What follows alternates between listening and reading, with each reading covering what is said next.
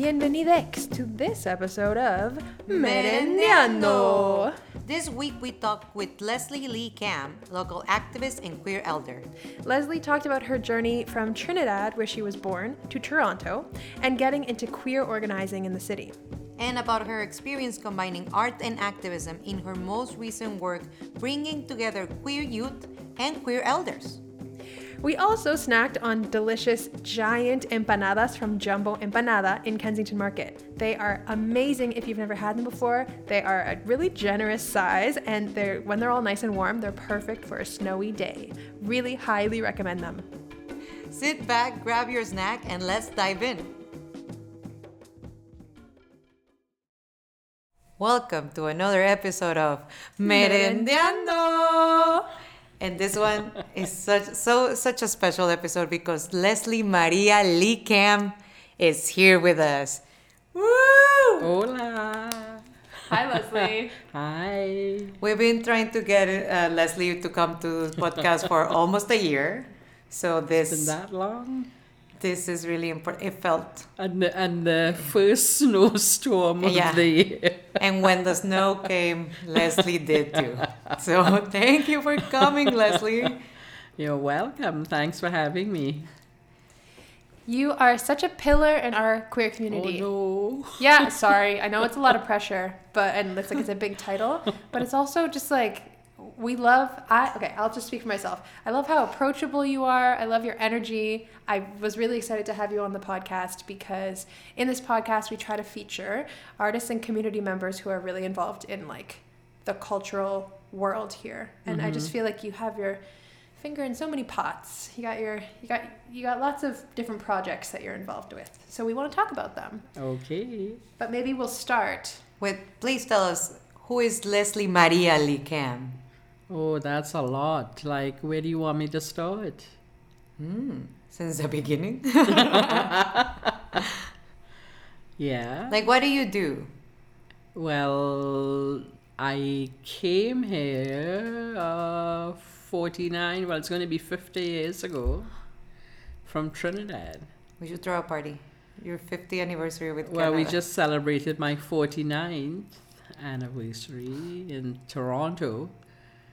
And I didn't become an activist until I came out. Yeah. So that was 1976.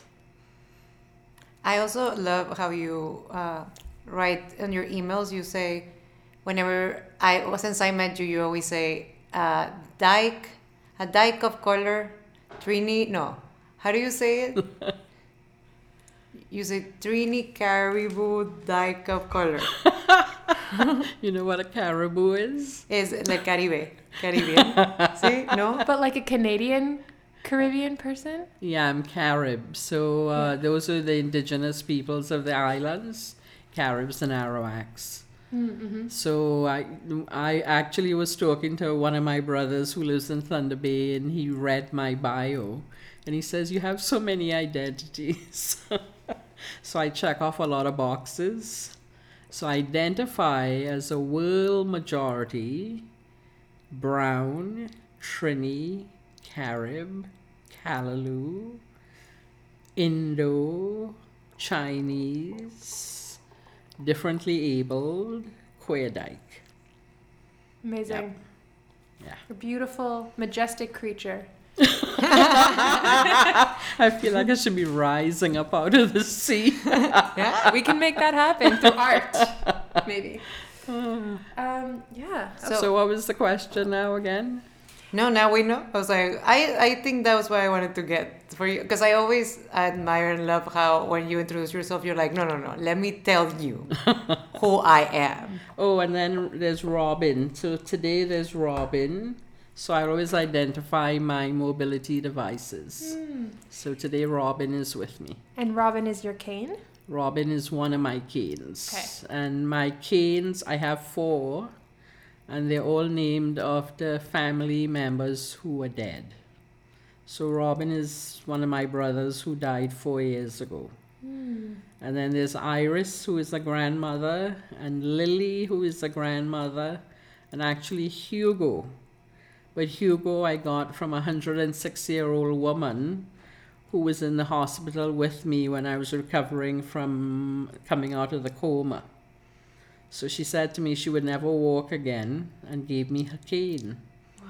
And she had named her cane Hugo after her husband. Okay. Yeah. Aww. Wow. So that was my first cane, is my first cane. Yeah. Wow.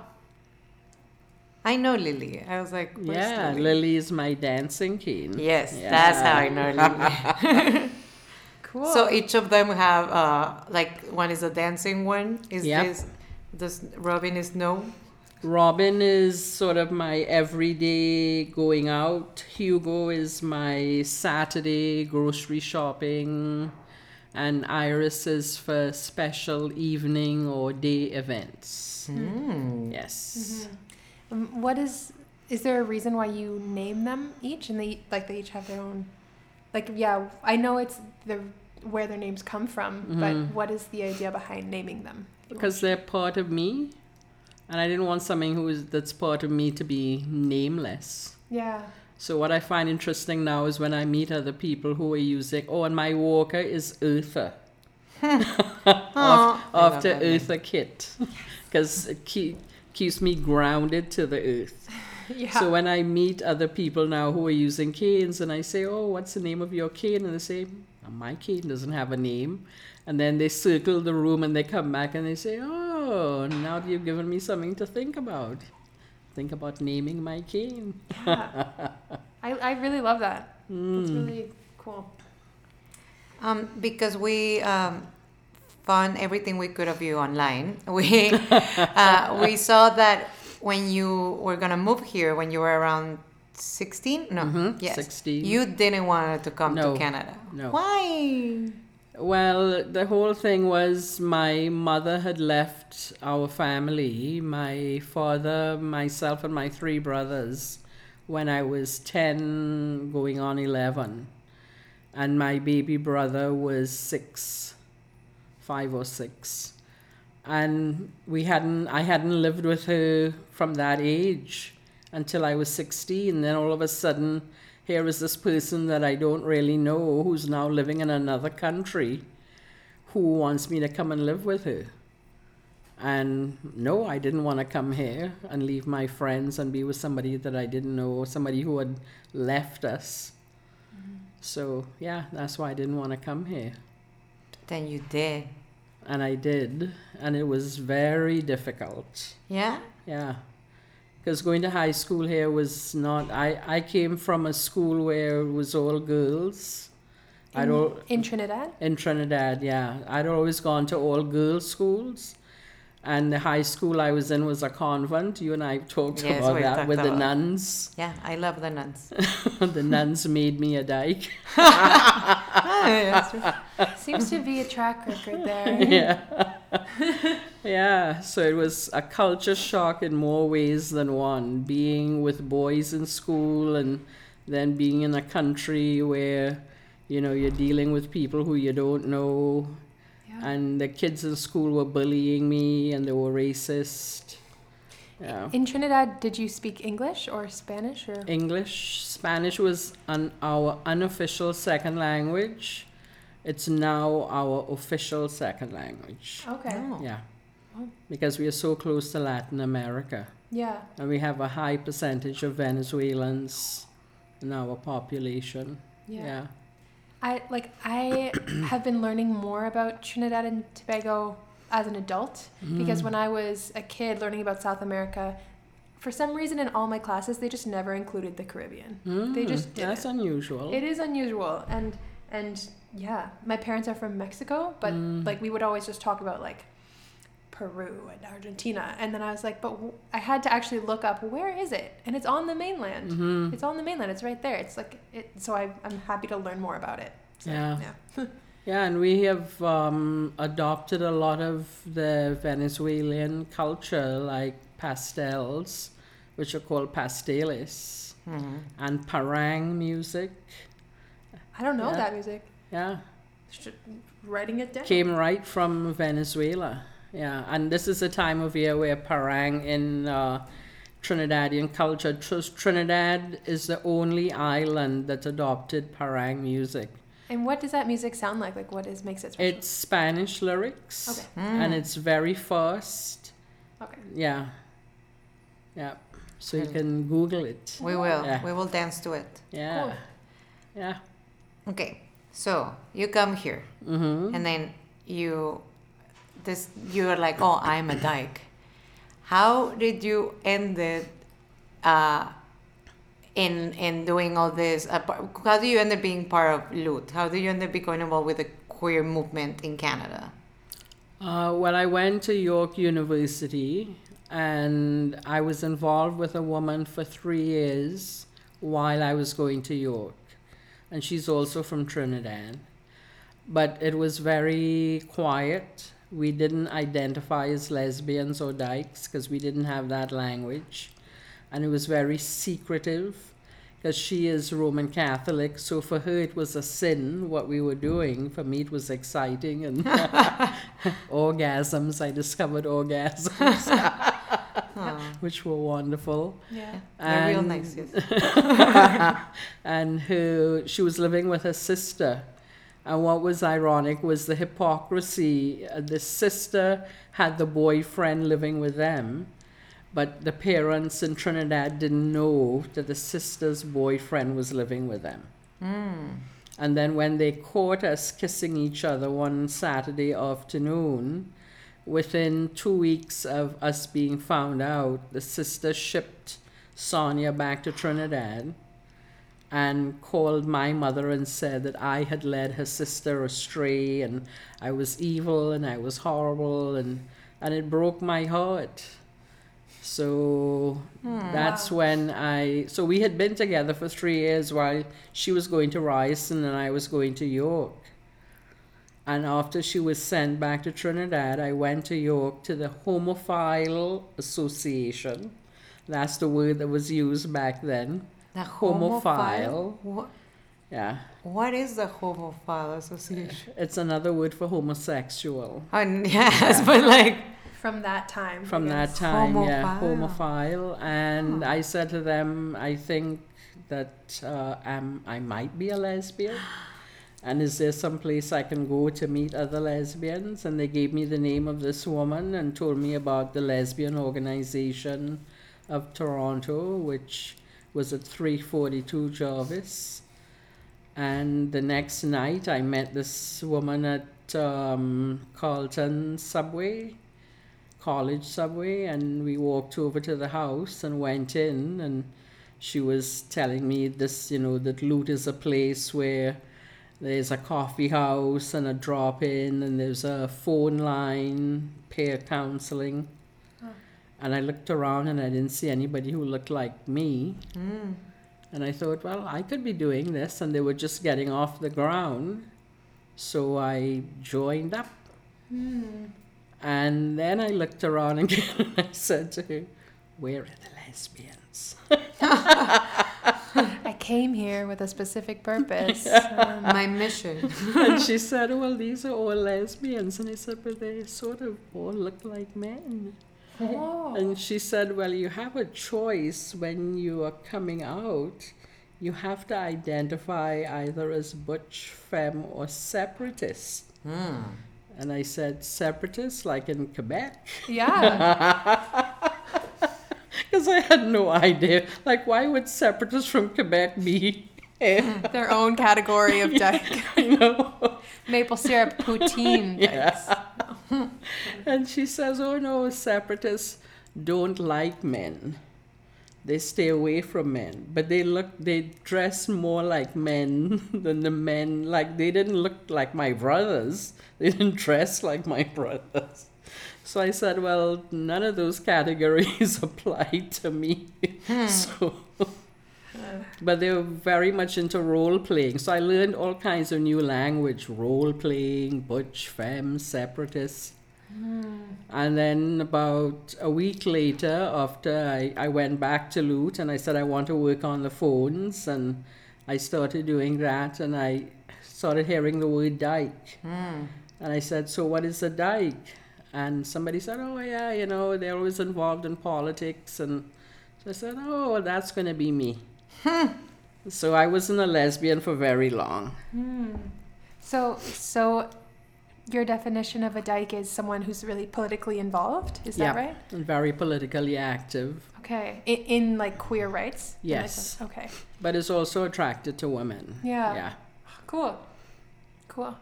Well, I mean, that is a lot. That is a beautiful story. But also, like, I guess you didn't realize, or how was it? How did you see queer people or gay people when you were living in Trinidad? Did you see much of that? Or? Oh, I when I left Trinidad, I had no clue. I had boyfriends in Trinidad. Yeah. I was involved with a boy, and we continued writing to each other after. So I didn't get involved with the woman I was involved with until I was 19. So between 16 and 19, I was corresponding with this boy. And his parents and my father all thought that we were going to get together and, you know, get engaged and get married. And luckily I met Sonia. Yeah. So it wasn't until, I would say 1989 when my father died and I went back. So a woman that I became involved with after my first partner was sent back to Trinidad, she was also a Trini, but she was white, which is totally different. I mean, everything down there is, if you're white, you're in a different world. If you're a person of color, you're in a different world. And if you're white and you're rich, it's even more different. So she and I became involved, and the irony was that she was best friends with my first partner when they were in high school together. So they knew each other. Yeah, the world is very small. Yeah. And then it turns out that her sister is a lesbian in Trinidad. Wow. But it was very hush-hush. So when we went back to Trinidad, I got involved with her in 1987 and went to Trinidad when my father died. I was introduced to a whole different world of lesbians who were in hiding. They were at house parties. There was one bar in Trinidad that one night a month you could go there, but it was very dangerous because if they found out, especially if you were a lesbian, you know, they would rape you straight, or they would assault you, beat you up. And if they found out you were a gay man, it was even worse. So it was all hush-hush. I think Trinidad had its first official Pride. What are we in, 2019? Last year. Wow. There are organizations down there, but people are still in hiding. There's more of an emphasis on HIV positive men, and they get funding for that, and most of the men are gay. They don't use the word queer. Okay. They don't use a lot of labels down there. So coming out is a North American Western concept. It's not, well, you would know, Monica, coming from Mexico, and you would, you know, in Latin America, you don't just come out because your life is, you know, is on the line. Yeah. And so last year, when I was in Trinidad last year, with my friend Julie, and got connected to a woman down there who's part of one of the gay groups. They don't call them queer groups. And she introduced me. I said, I want to meet women who are 50 plus, who are queer. And she says, don't use that word. We're women-loving women. Oh. And I met 3 other women who were age 50 plus. And it's sort of like an underground network. And then when they had the Pride Parade last year, in I think it was in August, many of the people who were in the Pride Parade lost their jobs, lost their families, lost their housing. Oh my God. Because the media was all over them. Yeah. It was different this year when they had the Pride Parade. They were more prepared. And people, you know, they're trying to change attitudes. So Trinidad is only the second country in the Caribbean that's changed the laws on the books. But changing laws doesn't mean attitudes change. So people are still in hiding down there. Yeah, I mean, when I went down, here I am walking with my cane on one of the main streets in downtown Port of Spain, and there's this man across the street saying, "Hey, you want a good man? I can show you." I said, "Really? How would you feel if somebody said something like that to your mother or your auntie or your sister?" "Oh, sorry, sorry." I said, "But you don't do things like that." But that's what it's like down there. All you need is a good man, and we can turn you around, you know. Wow. So that attitude is still there. So Trinidad is not a safe place for me despite my age. Yeah. But I guess it's interesting how when you bring people of different cultures together, like the word queer, not okay in Trinidad, but here, like, Oh yeah. we love It's- that word. Well, that's why so Trinidad was one of the countries where you could not claim asylum from.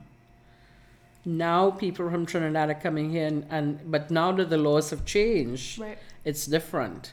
Until those laws change, because you know the 519 runs the refugee and newcomer program. So I know of 3 Trinis who have come here and claimed asylum and have been successful before the law changed. Yeah. Yeah.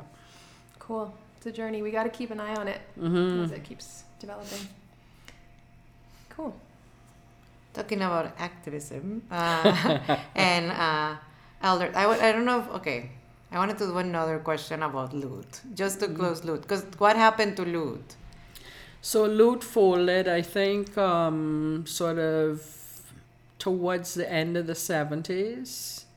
But what was interesting about that was that I ran into somebody the other day, well, not the other day, I guess a couple of years ago, and I was talking about being at Loot, and they said to me, "Well, you're not in the book."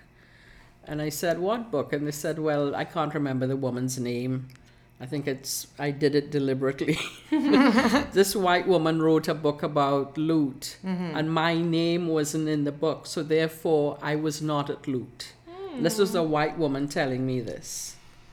So recently I heard now they want to do a film about Loot. So I said, "Are you going to remember that I was at Loot?" And then I didn't hear any more about it. So Loot shut down. But what was interesting for me about Loot was that I was the only woman of color at Loot. So somebody said to me, "Well, you were erased." But in order to be erased, you had to have been recognized to have been there in the first place. You can't erase something that's not there. When you were working with them, did you feel included or did you feel like seen? I felt like I was like a toy, that somebody who was different, and it was, "Oh, here's Leslie, you know, let's have Leslie do this or Leslie do that." But the reason I wanted to be part of Loot, it was because I wanted to help other young women like myself who looked like me not have to go through what I went through, to be feeling lonely. And one of the things I decided when I went to Loot was that when I started going to the bars, because I was out in the bar scene in a big way, dancing. And there were 4 of us who got together, the only 4 women of color back then. 3 of them were black, and then there was me. And we called ourselves the Disco Queens.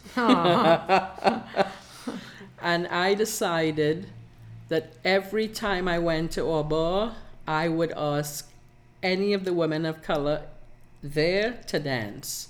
Because I know when I went out, nobody would ask me to dance. It's a totally different way now of going out dancing. Nobody asks anybody to dance anymore. You're just all on the dance floor. Just stare at each other a bunch of times. So you don't get, but that was the way you met other women, was by going up to them and asking them to dance. And I ran into somebody last year, and she said to me, "Do you remember me?" Well, I meet so many people. And I said, "Yes, I remember your face, but I don't remember your name." And she says, "You asked me to dance at the Rose so many years ago. And if you hadn't asked me to dance, I was going to leave and not ever come back. And the fact that you made that gesture just made me feel so welcome." That's amazing. So that's something I always try to do when I see, in any kind of situation I'm in. And it's not easy to do. I make the effort to do it because I don't want somebody to feel left out and to feel lonely and to feel like I'm not part of what's going on, because I was made to feel like that. It's bringing tears to my eyes just even No. thinking about it. Yeah, it wasn't, I had to make the effort to make myself part of Loot. Yeah. Yeah. Yeah. And so now that I have been recognized as Yes. being part of Loot, let's see what happens. Yeah. Yeah. Just hearing you say that, like, it just reminds me of how I see your interactions in when I've seen you in community events. You really do try to make everybody feel included and talk to them and like really look at them when you're talking to them. You bring them little gifts like to make them feel seen. It's so important. It always means a lot to me. And also because I met you because of the Youth Elder Project. And I remember coming into the room and seeing the elders and seeing mostly white elders, and then looking around the room and seeing you, and I was like, yes. Like I felt a connection as a queer person of color to be like, I understand. Like this journey of also being an immigrant, all these things is like my story. It was easier to share my story with you in the room than if you weren't there. Like it was a lot of a connection. And since day one, I was like, I love you. Because, yeah, Can we explain what the Youth Elder Project is? you explain. So the Youth Elder Project is part of Buddies and Bad Times Theatre, and it started in September of 2016. Yeah, So it's long. 3 years. Oh my God. Yeah. Okay. And it was the brainchild of Vanessa Dunn, Lily Davis, and Evelyn Parry, who was the artistic director of Buddies. And it was getting queer youth and queer elders together using theatre. So that's how it started and when it started. And it's interesting that you said you felt that way about me, because I had seen you perform at Sunshine Centers yes. that June Oh, it's true. on the island. And I thought to myself, I want to see her again somewhere. And then when we were doing the auditions, Oh, it's true. yeah, you were there in the room, and I thought, I know her, and I came over to you and I said hello. But we hadn't spoken on the island. And then I didn't know that you had made the cut, because the queer seniors and the queer youth met separately. And we didn't meet until November at Buddies. So I was so happy to see that you were there. And we did have that connection throughout, the time we were together. And you are one of the few youth that I'm still connected to from the project. Cool. Yeah. So then it sounds like, from what I know about the project, it was queer elders and queer youth collaborating on a theater performance of some kind. Well, we started chatting, getting to know each other, and then we started doing workshops with different topics. And then when it got to be the end of December, we were told that they would be making a cut to narrow it down to 6 queer youth and 6 queer seniors going into preparing for a stage performance. And then when we met in January, that's when we met. We met 7 queer youth who made the cut and the 6 queer elders who made the cut. Okay. And then we did more workshopping in preparation for a stage performance. And then we did 7 nights at Buddies the end of May. And every night was sold out. Yeah. Yeah. Yeah, I And remember it. standing ovations. Yeah. Yeah. Cool. Yeah, and so YEP, the Youth Elder Project, is still going.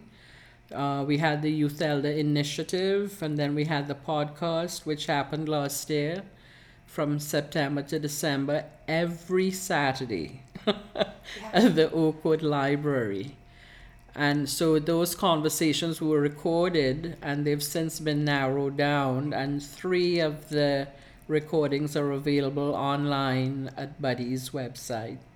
Amazing. And now we're doing community chats.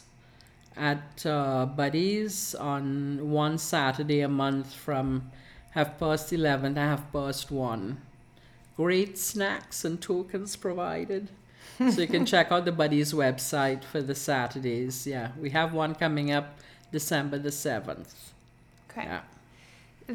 This whole project sounds like a really cool example of how art and activism can work together. So I want to ask you your opinion on that. Like, when has been an impactful moment that art and activism have collaborated for you? Well, it was YEP actually, because I had been involved with theater before, but my only acting role was the back end of a cow. Every great actor starts as something like that, Leslie. As the back end of a cow. And then I was one of the 7 dwarves. Oh, It's great. which one? I was Doc. We made one up for me. Doc. I know a Doc. That's an important one. And then, So yeah. then I was never involved in theater again until YEP. Yeah. And then we really didn't know what was going to be happening as part for a stage performance, and we didn't know who was going to be part of it. So I was happy. I sort of had a feeling I was going to be chosen because I was okay. So there was a debate about who was the only queer elder of color. So for me, I was the only queer elder of color that was visible. And there was that debate. Yeah. So there was an indigenous queer elder, Two-Spirit. But for me, she was invisible. So I said that I felt I was the only queer elder of color. So we had a conversation about that. Sounds complicated. It was because when you have white skin privilege, you need to name it. And I didn't know she was indigenous because for the first 2 sessions, she didn't say anything. So that's also telling if somebody isn't feeling safe enough to say that they are Two-Spirit in a group. Yeah. Okay. Yeah. So, yeah, it was great having the performance. And then, so now I've been told I'm an actor. Yeah. I have one more kind of follow-up for that. Right. So what do you think art can bring to activism now that you've had this experience with this project? Like, has it influenced how you do your community work, or do you involve more art in it now, or do you still have your own kind of community work thing and you do art separately? Well, I don't know if, do you call storytelling art? So I've always been a storyteller. So I've always used that art form as part of my activism. Because I find that through people got a lot out of our stage performance, and my piece, the ending of the piece that I did was me stamping my cane on the floor and saying, "Do you see me?" And so many people have come up to me on the street and said that that was so powerful. And with storytelling, I find that it's easier for people to hear something when it's not right in their face. So through art, whether it's on the stage or storytelling, people are more open to hearing a message without realizing that they're hearing a message. So I'm a storyteller. Yeah. Cool.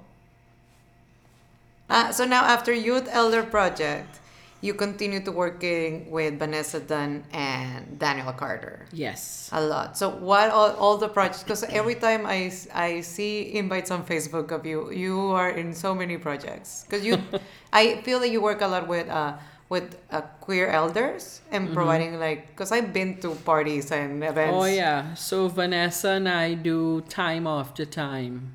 And that started in 2014 as part of the Senior Pride Network. They wanted to do a social event to celebrate queer seniors. There was a conference that the Senior Pride Network had hosted at the 519, and they wanted to end it with a dance. So Vanessa and I got together because I had been creating events I did a night at the Red Spot once a month for a year. I don't know if you've heard of the Red Spot. So it was on Church Street upstairs, what is now Sailor. Oh, yeah. And it was the only place on Church Street for queer people of color. It was managed by a Sri Lankan man, and it was a place for us to go and feel safe. So I had a night once a month called Island Spice. All my performers were queer people of color, and it was always packed. So when Vanessa approached me in 2014, plus I did organizing for Pride with queer people of color, lesbians of color, world majority lesbians, queer women coloring the century. So when Vanessa approached me, I said, yep, I can help produce an event. But one of the things we decided, it was going to be intergenerational, which was really important. Mm-hmm. Because the Senior Pride Network was only focusing on queer seniors. And I said to them, I am not getting involved with an organization unless youth are involved, because I know what it was like for me coming out. And in 2014, I was the co-chair of the Senior Pride Network. So we named it time after time. And Vanessa also had a background in organizing, and she's the lead singer for Vag Halen, giving a plug to Vag Halen. So we organized the event, and it was a huge success. And we continue doing it. The last one we did was at Rikai, which is a long-term care home. And this time, instead of it being like a dance event, it was a picnic-style event. And it was outside. It was from 2 to 5 p.m. It was a wonderful afternoon. We had more than 150 people come through. We had the dancers from Uganda, dancers and drummers. We had drag queens. We had the first 73-year-old burlesque male dancer. Bricks and Glitter also hosted a queer seniors event at Glad Day. Yes, you were there. Camilla was there. It was beautiful. Yes, it was a lovely afternoon. Yeah. Yeah. So that's a big part of my organizing now. Yeah. Okay. We're about to wrap it up, but I think the one last question I would ask would be just to, because we've talked a lot about youth and elders getting together. So in your opinion, Leslie, what is the advantage that we could have of having more intergenerational queer spaces? Learning from each other, supporting each other. That's the most important thing, is supporting each other. And I know there are a lot of queer seniors out there who say, oh, the youth, they have no idea how hard it was for us. And I say back to these queer seniors, you have no idea how hard it is for queer youth right now. It's easier to come out, but it's not easy to try and survive in this world. And the queer youth that I know are working 3 and 4 jobs, constantly scrambling for housing, and a lot of them don't have families who support them. And, you know, I was telling you earlier about the community chats and hurt in our communities. So another thing that I say, it's more than one community. We have many communities. And I want to end by saying kindness, caring, and compassion is so important in the ways we treat each other. Yeah. Amazing. Thank you so much for being with us, Leslie, and for bringing us chocolates. We're supposed to provide the snacks, and then you one-upped us with these delicious chocolates. No, I'm looking forward to the giant empanadas. Yes. Thank you for having me. Thank you so much. Radio Luna Teatro is produced by Aluna Theatre, with support from the Metcalf Foundation, the Laidlaw Foundation, the City of Toronto, the Canada's Council for the Arts, the Ontario Arts Council, and the Toronto Arts Council. Aluna Theatre is Beatriz Pisano and Trevor Schwellness, with Sue Ballant and Gia Namens. Radio Aluna Theatre is produced by Camila Diaz Varela and Monica Garrido. For more about Aluna Theatre, visit us at alunatheatre.ca. Follow at Aluna Theatre on Twitter or Instagram, or like us on Facebook. Follow and subscribe to this podcast on iTunes, Google Play, and wherever you get your podcasts.